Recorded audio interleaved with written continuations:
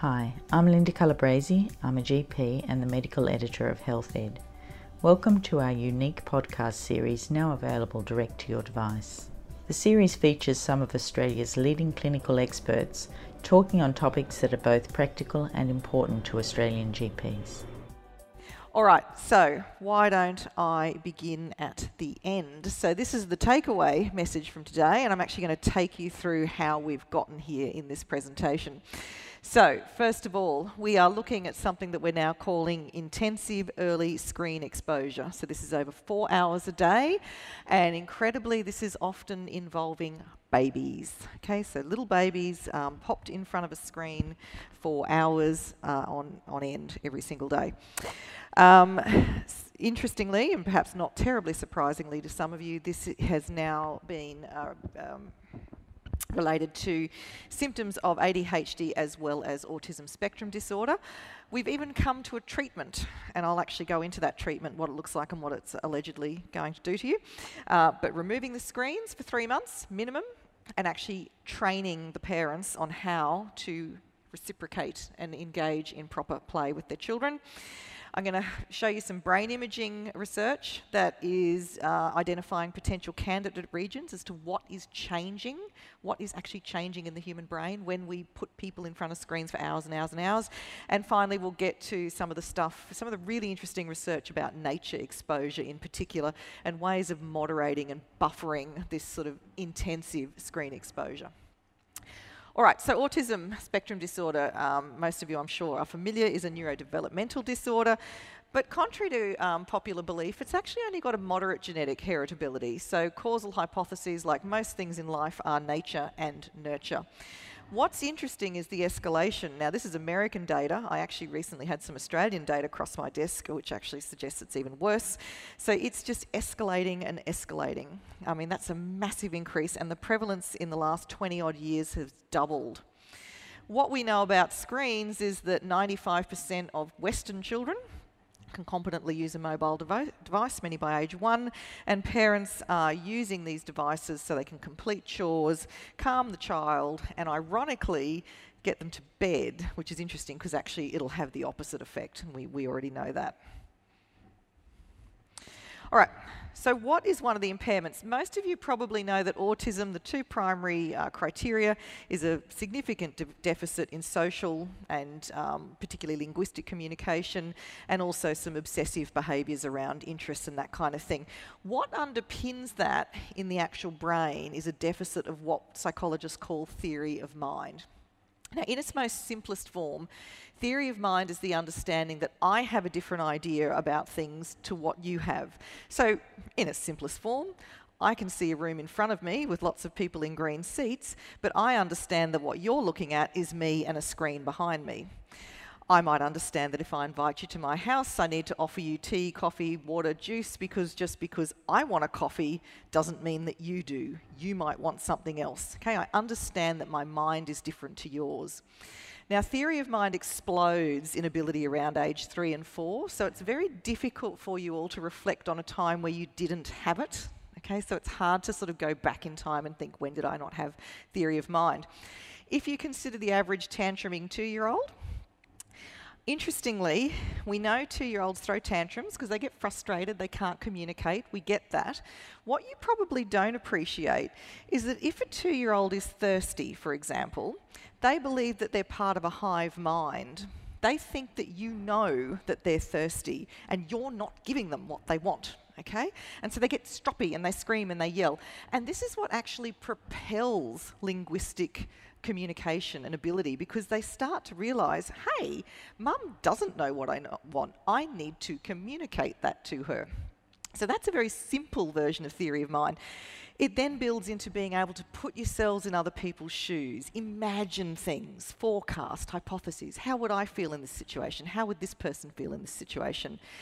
Clearly, it's going to have impacts on emotion recognition, and I'm going to give you all a test of this in a minute. Also reciprocity, just communication, back and forth, that kind of thing.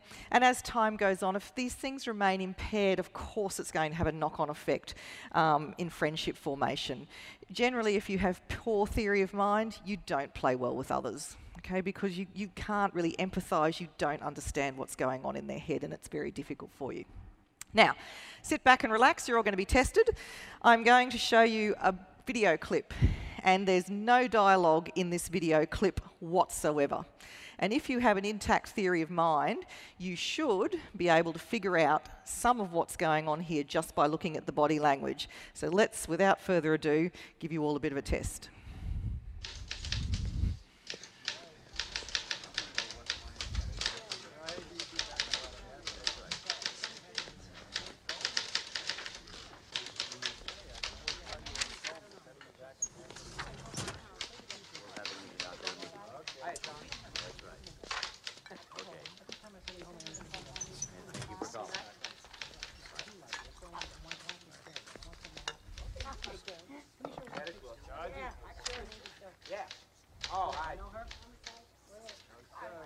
Here's your file.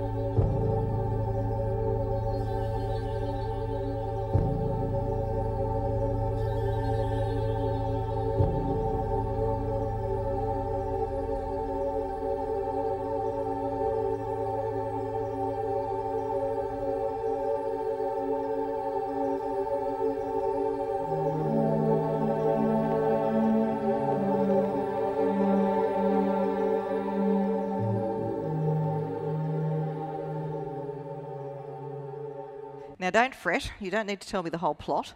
If you figured out from that that the boy saw something that got his attention and worried him, and he was trying to get the attention of the man by looking at him in a particular way, the man realised the boy was trying to get his attention, so he came over there to see what was worrying the boy, and then he acknowledged that he understood what was worrying the boy, which was a photo of the other gentleman. Got that? Congratulations, your theory of mind's on point, okay?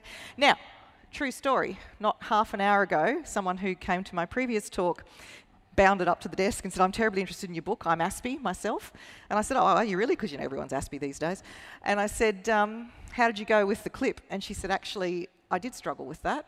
She said, I could tell the boy was lost, but I didn't really. Okay? And that is classic for someone with autism or an impaired theory of mind, having trouble deducing body language, emotion, all of those sorts of things that you probably take for granted in your daily life. Here's an actual test we use to split out neurotypical people and people with autism.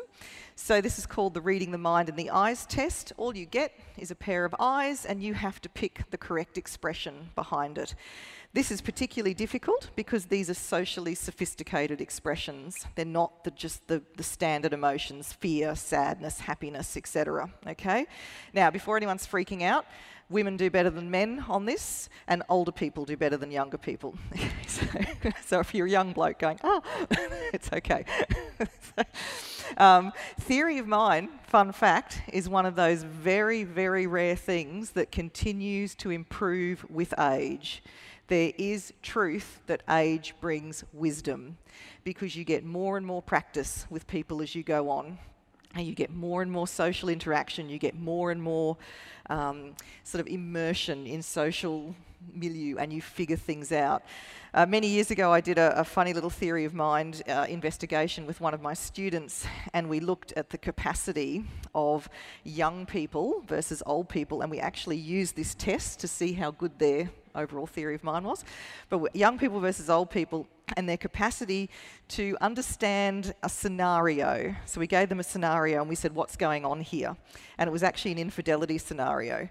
And the young people were all like, oh no, it's fine, they're just really good friends and they're totally platonic. And all the old cynics went, I don't think so. This guy is so dodgy.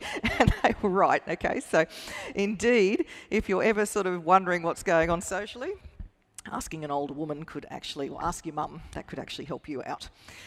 All right. Why are we going on about this? Right, a few years ago, several years ago, we started to get these weird little case reports, all these little bubbers presenting for treatment or presenting for question mark autism. Interestingly, the ASD symptoms showed rapid decline once the screens were thrown out the window and they were replaced with daily reciprocal parental play. Sounds so basic, doesn't it? What specifically improves? Social facial expression. The babies actually started to develop a stronger interest in people in the first place, which is great, and surprise, surprise, language and communication and hyperactivity decreased. Marius Zamfir coined the term virtual autism. I've actually spoken to Marius. He is actually a clinical psychologist by trade, not a researcher, but he was so worried about what was coming through his clinic day after day. And he has now started to actually simply say to people when they come to him with a child with so-called autism, okay, fine, what we're going to do is we're going to remove screens, we're going to do this parental training, and let's see what happens after 3 months. Okay, maybe you really do have autism, or maybe you have this virtual artificial autism. Not to be outdone, a French psychiatrist has leapt right out of the box and insisted there's a causal link here. I think he's probably a little premature, but I will show you some of the research he's picking up on. So I'll just orient you to the Heffler article first. I think this is quite interesting. So you're going to start seeing this in the literature more and more often, being called autism-like symptoms. Okay, so I mean, it's not autism, is it? But it's something awfully like it. And this is what we're seeing over and over again. Interestingly, even in populations where people genuinely have autism, okay, it's not a virtual thing, it's not about screens, they clearly have the real deal, we can see that symptoms worsen with increasing screen time. So this is having an impact on both populations, potentially neurotypical, potentially autism. All right, we love a good theory in psychology, so I'm just going to draw your attention to a couple of important ones here. The first one is just a reminder about neuroplasticity and adaptation. So all the 2-year-olds that you're treating at the moment have more neurons than you do. So the human brain's an extraordinary beast. It basically has an over-preponderance of neurons, and you learn by a process of cell death. That's actually how we get smarter, by bits of our brain dying off. Incidentally, this is why we're the most adaptable species on the face of the earth, because we can wire our brain to any environment. North Pole, equator, not a problem. We learn, yeah?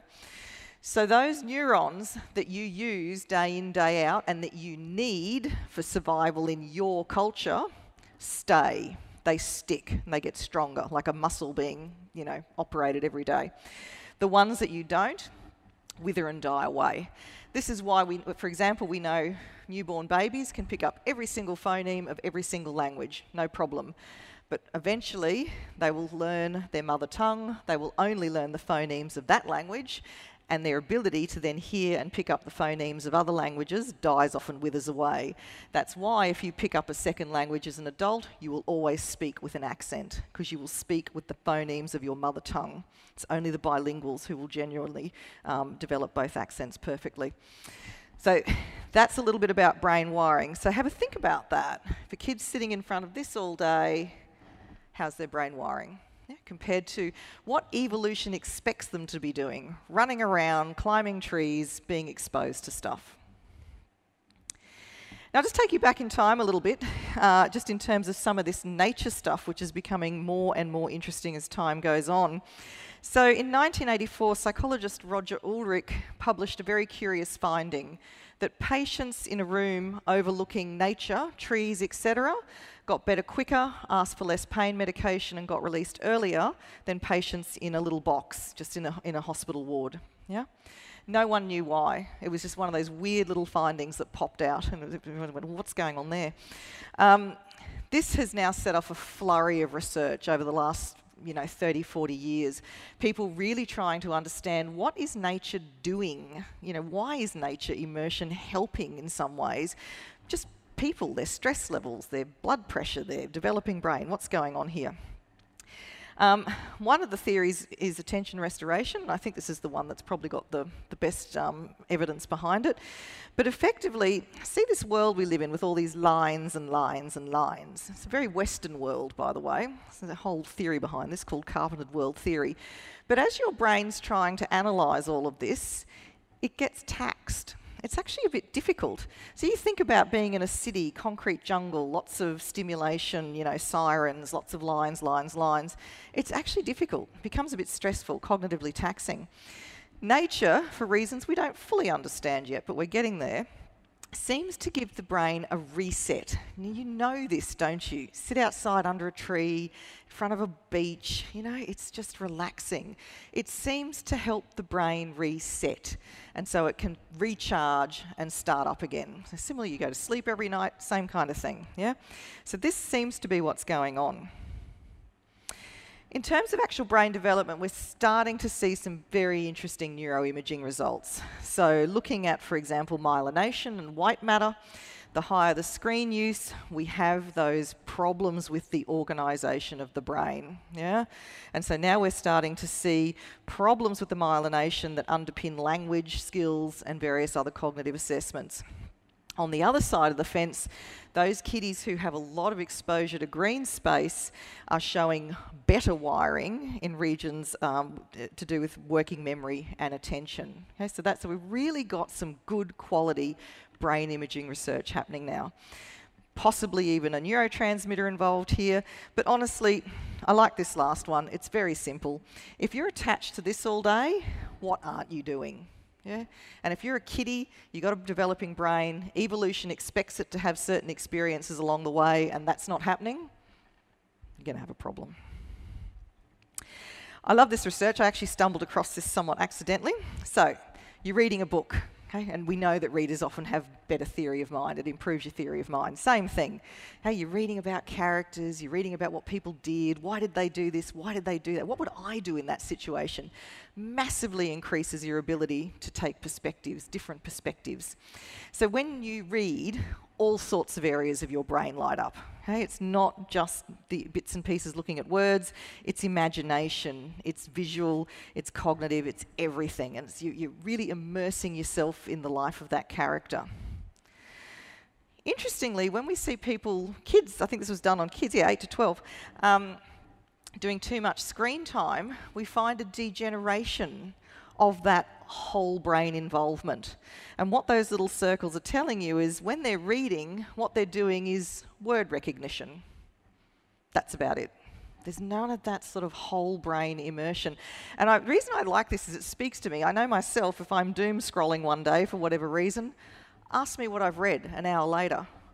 I can't tell you. I really can't. We've all had that experience where you're just sort of flicking through the news or what have you, and somehow it just doesn't stick. All right, so in terms of your own clinical practice, what are some of the things you can think about here? A paediatrician that I was presenting with years ago, an Australian paediatrician I might add, she has taken to spying on her patients. This is her latest technique. And what she said to myself and the room was the number of times she gets the referral from the GP saying question mark autism, often very young, you know, toddlers or even babies. And she said the parents come into the room with the toddler or the baby and they plonk them in front of a screen and then the parents sit there and they do these ones. So she said the first thing she does when she sees that happening in her waiting room is she brings the parents in for a talk. How much in real life interaction is this child getting? Yeah, how much mirroring, how much reciprocity, how much social play is this child getting? Why don't we get rid of the screens, start that up, very similar to Marius Zamfir, come back and let's see what this looks like in a few weeks' time, yeah, once we've changed the child's environment. So what is going on for the kiddie? Nature prescriptions. This is not as crazy as it sounds, I promise you. So we know that even just, here's some lovely evidence here, just 5 lousy days off screens, these were not kids with autism, these were neurotypical kids, but it still improved their ability to start relating to others as human beings, each other.